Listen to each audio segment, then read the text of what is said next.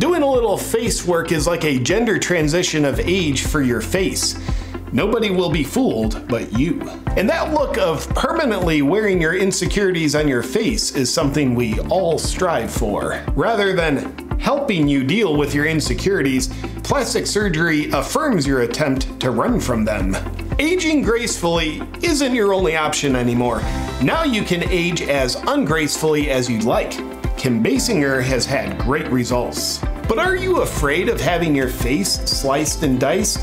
If so, I recommend starting with Botox. It's a great gateway drug to f***ing up your face even more. Have you ever thought, I'm getting old, so I'd like to look like the Joker from the old Batman movie?